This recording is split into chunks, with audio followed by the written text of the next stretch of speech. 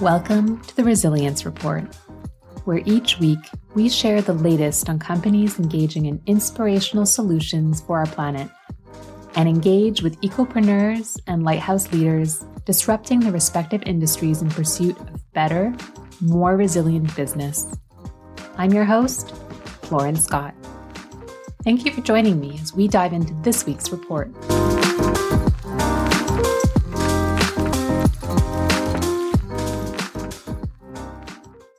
This episode of the Resilience Report is one where two of my passions collide: healthy, sustainable food and efficient buildings. Welcome to the world of urban agriculture. When we think of this topic, few of us would identify the city of Montreal, Quebec in Canada as a great place to do so due to the extreme differences in seasons. Within a span of less than 6 months, we can go from over 40 degrees Celsius, that's over 105 Fahrenheit for our American listeners, down to minus 40 degrees in the winter. And yet one company is making it all possible, producing and delivering more than 30,000 baskets of fresh produce every week.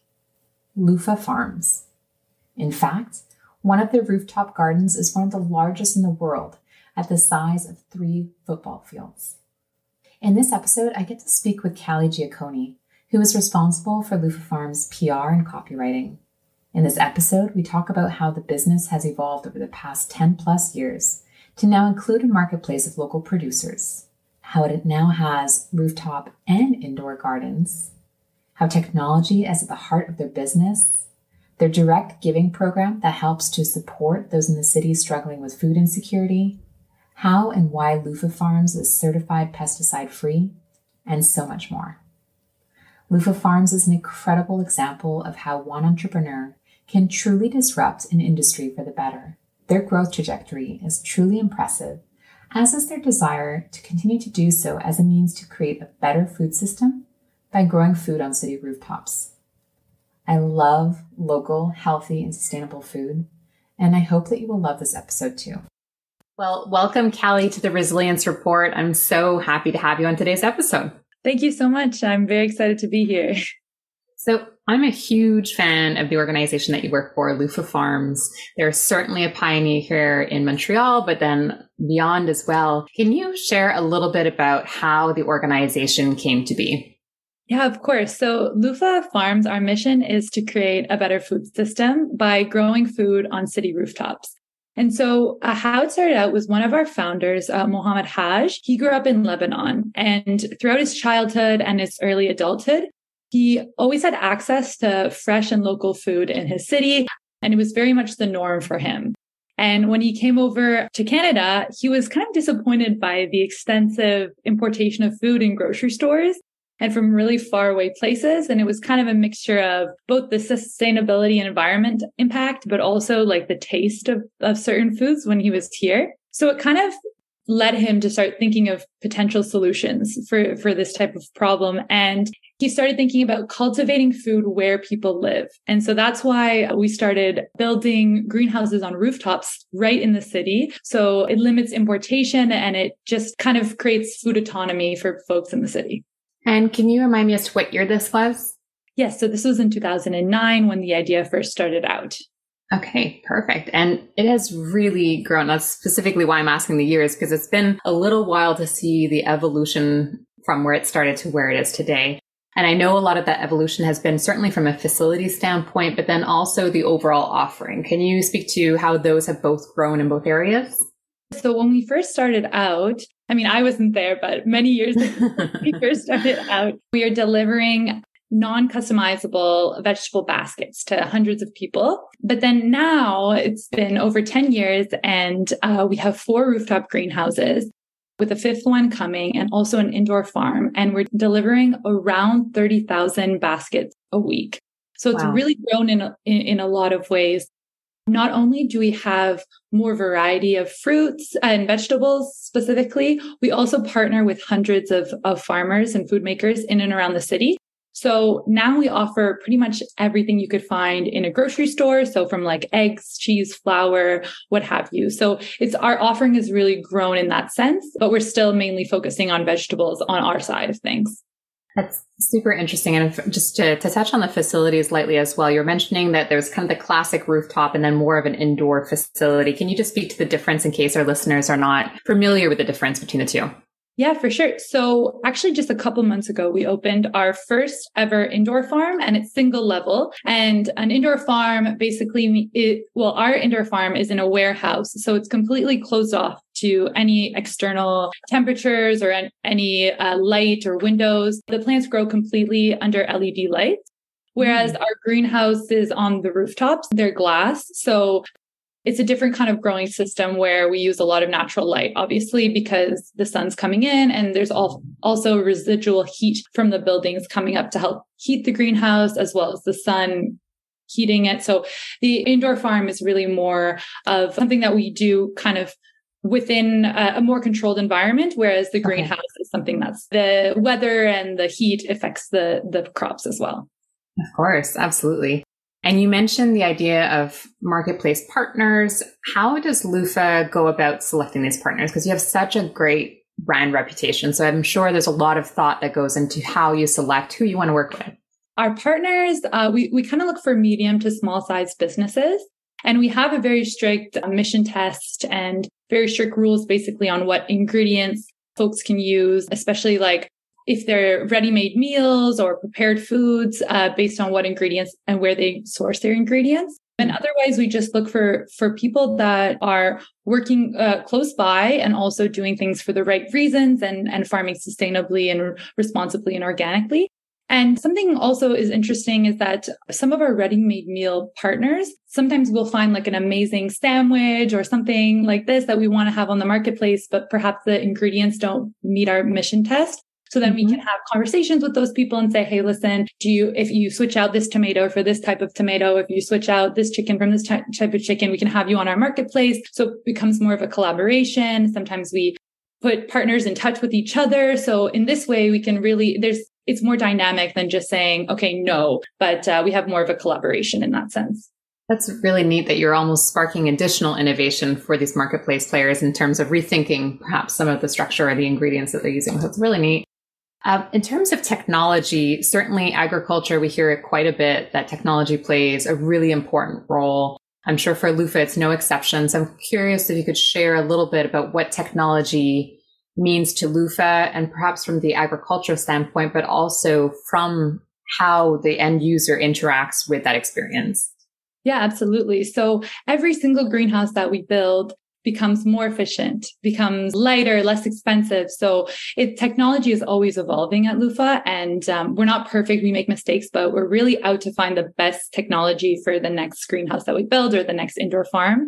We have built our own software for our website. So our marketplace is built from scratch. So in a way, Lufa is really a software company as well. And for the actual farming side of things, we work with a third-party business called Argus Controls, and they help with the control for the temperature of the greenhouses and our indoor farm as well. And we also work with a company called Green Automation, which helps us. It's a greenhouse system that we also implement in our indoor farm, which helps us grow our vegetables through channels. So we're always just looking for different ways to innovate, and technology definitely plays a key role in that in a lot of ways. And I'm sure technology has evolved even since 2009. It's probably come light years. So it's really neat to see what you guys are doing. You mentioned climate, environment. Montreal and our snowy, cold climate is not necessarily where I would think to put a rooftop garden. Is that something that you see impacting how and where you can grow and have this business model that Lufa has found such a niche for? Absolutely. So one thing that we always say is that like Montreal is kind of like a way that you can test out all types of weather, because you have your minus 40 days and then you have your and your plus 40 days. Like it's kind of a bit of a crazy scale in terms of weather. But I mean, of course, the weather, it does affect the greenhouses. So for example, in the summer, our bounty is really, really strong because there's so much light. So our lettuces grow bigger, and we often have really great deals in the summer, for example, because we have so many vegetables because they're thriving under the heat and the sun. But we are a 4-season greenhouse. So in the dead of winter, we still have lettuce. Sometimes a lot of snow gets onto the top of the greenhouse, and then it covers the light, and this can be an issue for sure. But in general, as long as like the sun can come through, we're able to, and we obviously have lights and things to adapt. So, we're working on making winter just as exciting as the summer. I mean, I don't know if that will ever come to be, but in the sense that we still do have the 4 seasons. And in our indoor farm, as I mentioned before, we kind of remove the external factors because it's inside and there's no windows.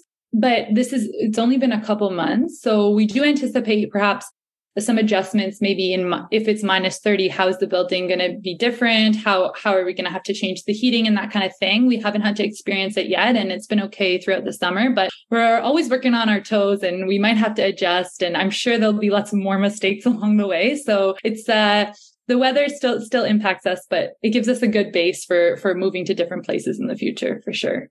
We've had a few guests on the Resilience Report over the past few months saying that they maybe weren't in sustainability prior to the pandemic. And then 2020 hit, and all of a sudden they were kind of questioning what they do, how they buy certain products. Certainly one of the areas was buying local. So I can only imagine that Lufa Farms really felt the impact of the pandemic. Can you speak to what that looked like? And perhaps were there any changes made during that time that the organization has still maintained in place?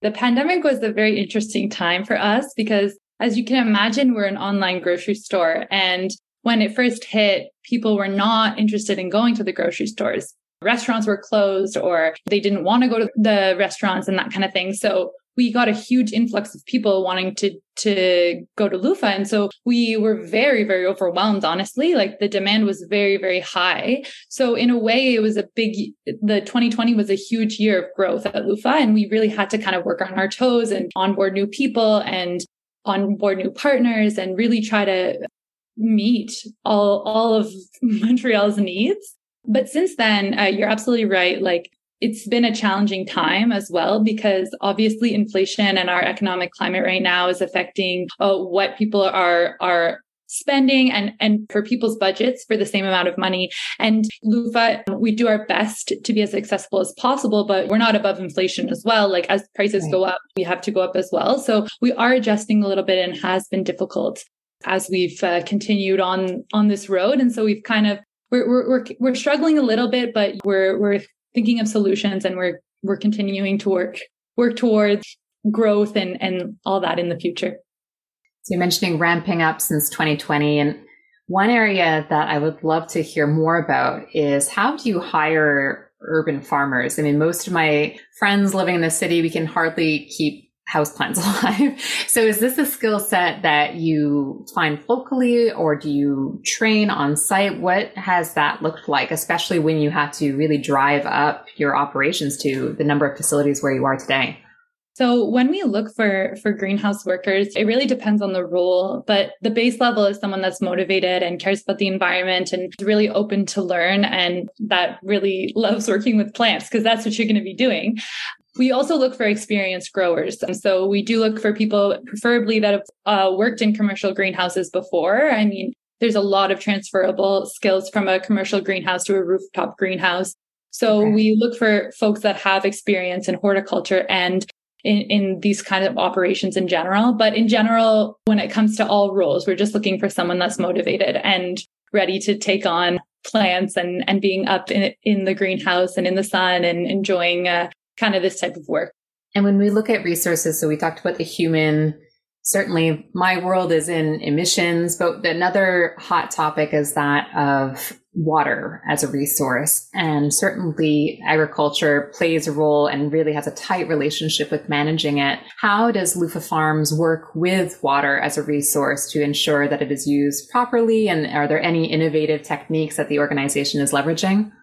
Yeah, so we use a hydroponic closed loop system for all our greenhouses. So basically what that means is our plants grow in a substrate that's not soil, that basically just holds the roots. And the water we add nutrients to the water, which provides the nutrients that a soil would normally provide to plants. And this is a closed loop system. So we add the nutrients, and then the water cycles through the plants, and the plants absorb what they need, and then it goes back into the tanks, filters, and continues. So we we filter about 90% of our water. So it's a really good system in terms of water conservation, because as you said, it's a very precious resource, and it's very important to us that we make sure that, in terms of big commercial production, that we're not overusing water and that we're using it in the most sustainable way possible. Very neat. And full transparency, when I was doing some research for this conversation, Callie, I was trying to find what has Lufa Farms been up to recently, because I've known about it for a number of years and thought about it as such an incredible organization. But something new to me was a foundation arm that didn't necessarily exist a few years ago, or maybe I think it was created towards the tail end of 2020. Can you talk about this foundation and some of the important work that is going on there? Yeah, absolutely. So Lufa Farms has a separate Lufa Farms Foundation. And through this foundation, we operate a charity called the Direct Giving Program. And how it works is basically local nonprofits help us choose individuals, and we support them with our marketplace offer. So we have about 1,000 individuals who are struggling with food insecurity that have access to fresh, local, responsible food. So it's $30 a person per family, plus 25% off marketplace vegetables. And this program is all funded by our clients, like our customers. So it's a really neat kind of full circle program where folks donate money, and then we're able to help other people have the same access to this marketplace that anyone could sign up for. That's beautiful work, and something certainly I'll dig into deeper. And I encourage our listeners to dive in deeper further as well. You're in the Montreal area to learn more. On the topic of food security, really would love to learn more do you think that the model that Lufa Farms has created is something that could potentially be replicated elsewhere to support maybe more remote communities? I was just had our last guest was from the Yukon and was kind of talking about how getting food, fuel, anything like that into that area is so challenging. Do you think that could be a potential opportunity for other entrepreneurs maybe who would like to create this business model in those more remote communities? I think it's a really, really great question. And there's a lot of factors that kind of are impeding us from doing this like tomorrow, in the sense that our future greenhouses that we're looking at right now need to be so large in order to be profitable. So that's kind of a big kind of roadblock to going into smaller areas, is because in terms of pulling out a profit and making your company work, it needs to be larger in that sense. But as we continue to innovate, and like I said, every greenhouse we make is more efficient and lighter, more sustainable. Our goal ultimately is to be able to replicate the greenhouse system and the food system anywhere. And so it's not something that could happen tomorrow, in the sense that the technology needs to continue to develop and we need to continue to innovate for these kinds of ideas. But it's something like Lufa is a multi-generational, long-term, big picture kind of company. And we've been out here for 10 years or a little more. And it's really something that we want to continue doing for 50 years, 100 years, and really fundamentally change the food system. So it's a really, really great thing to look into. But will it happen tomorrow? No, it's something that we have to continue to work towards. Another thing to mention is that up north, where there's less light, we would have to change, or more light or less light, or however the temperature and the weather would be different, we would have to adapt our greenhouses to make sure that it works. And so this is something that we definitely want to look into in the future, and we are very motivated to do so. But we want to perfect it in order to be able to kind of remake it in other places as well. Well, like you mentioned before, Montreal is kind of the perfect testing ground with our extreme weather. To our listeners, we had a tornado come through Montreal yesterday, which is definitely a first. So I do hear what you're saying, that Montreal is a really interesting opportunity for us, I think, as a business model overall, to see if that could work and see where it could expand to elsewhere after that. One other really interesting that I was learning throughout all my research is that the organization recently just secured a third-party certification for pesticide and residue-free operations. Is that correct? And if so, could you speak to what that means for Lufa Farms? Like I mentioned, we are a hydroponic system. So that means that our plants don't grow in soil. And because our plants don't grow in soil, we aren't able to get the organic certification. but we don't use synthetic Ah. pesticides in our growing. So we looked to see if we could get this third-party certification in order to kind of reassure people that we're still farming in a very sustainable way. So this is a third-party operation, and it's from the US, and we're the first Canadian partner. And basically, it just ensures that there's no synthetic pesticides in your production, and also that there's no residue from neighboring farms. So for Lufa in our greenhouses, that's not really too relevant since it's glassed in, but Right. we also have many partners that are also now certified. So for example, if field partners that might have neighbors that aren't farming, they're farming with pesticides, they have to make sure that you proper distance and all that kind of thing. So it's a really great certification, and it really helps people that might not have the capacity to grow organically necessarily or get the organic certification, but are still doing responsible farming or sustainable farming and out there for the right reasons. So it's a really great kind of tool in that sense, and just a way to reassure people that there's no pesticides in their food. That's fascinating. I didn't realize that part of an organic certification actually requires the soil component. So that's a great education piece just for us as consumers as to how we can select. I think sometimes we're all a little bit leery to select a certification or a label that we're not as familiar with. So getting to know this, I think, is a great step in the right direction. Thank you for sharing that. Of course. And let's say I'm an entrepreneur, I'm listening to this podcast, I check out Lufa Farms, and this is something that really excites me. I'm maybe in Ohio, and I think I can bring this. What would be the first step for this kind of entrepreneur to set up maybe a similar organization, maybe a different scale, a little smaller, just to start things off? What would be your recommendation on the first step there? Absolutely. Well, first of all, awesome. Go for it. Do it. But I do think that something that's very important is that if you're starting out an endeavor like this, it's important to think of your end game, your final step. What are you trying to do? What is this all about? So when Lufa started, we knew our end game was to create a better food system. And that's a huge job, right? Mm-hmm. So it's something that you have to make sure like you know what you're getting into, and that is your project going to be scalable? Are you going to keep it small? Do you want it to be a private company?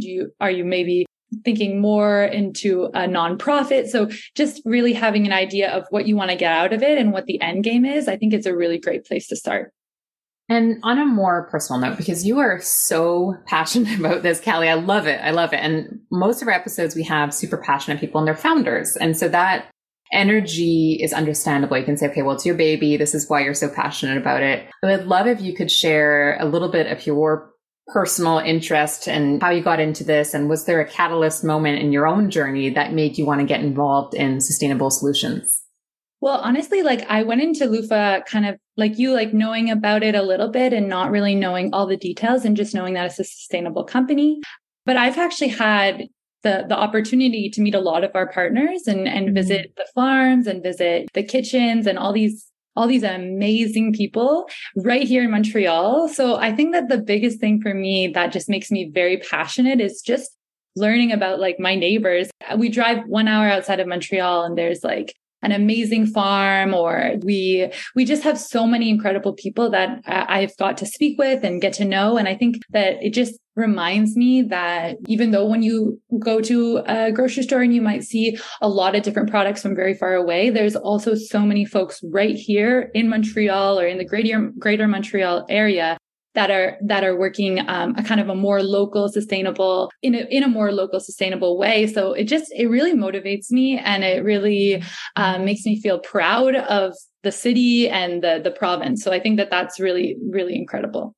And if we have any recent graduates who are listening and who see what's going on, arguably with our weather, or just are feeling super inspired by hearing, what happened at Lufa Farms, how would you guide them into a career that can really involve their value system within their day-to-day work? Yeah, I think that it really starts with doing research and taking time to listen to people and like seek out people that you find are doing cool and interesting things, and, watching out for things like greenwashing or, people that might not be as transparent while still keeping your creativity and being open. And I think that researching is the first step, and not taking things at face value and, not being afraid to dig deeper. I think that's a really great place to start. don't be afraid to take risks. And, if you start out by being super curious, it's a really great way to continue to learn and kind of launch your career in this field for sure. We love to end every episode of the Resilience Report by asking the same question, because I do think it can just vary greatly from person to person. So what do you think it will take for businesses and leaders to be resilient going forward? Well, I think that it starts with profitability in terms of sustainability, if that makes sense. So how can we continue to bring out solutions and lower the impact on the environment while remaining economically and profitable in that sense? So I think it's all about merging economics and sustainability, because we know, unfortunately, that is what drives leaders and that is what drives businesses. Well, whether it's unfortunate or not, it's more of a reality. So I think merging those two together can be really, really interesting moving forward in sustainability. Wonderful. Thank you so much, Callie. And if our listeners want to learn more, where is the best place for them to check out Lufa Farms? So if you just go to lufafarms.com, we have an About Us page, and on there you can find all the information about our greenhouses and our direct giving program, our marketplace. So it's a really good place to start if you are interested in Lufa, for sure. Thank you so much for joining us. Your passion is contagious. The business model is phenomenal. So thank you for all that you do. Thank you so much for having me.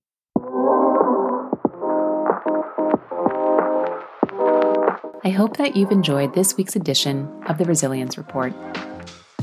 If you would like to hear and see more, be sure to check out @The Resilience Report on YouTube, Instagram, and LinkedIn.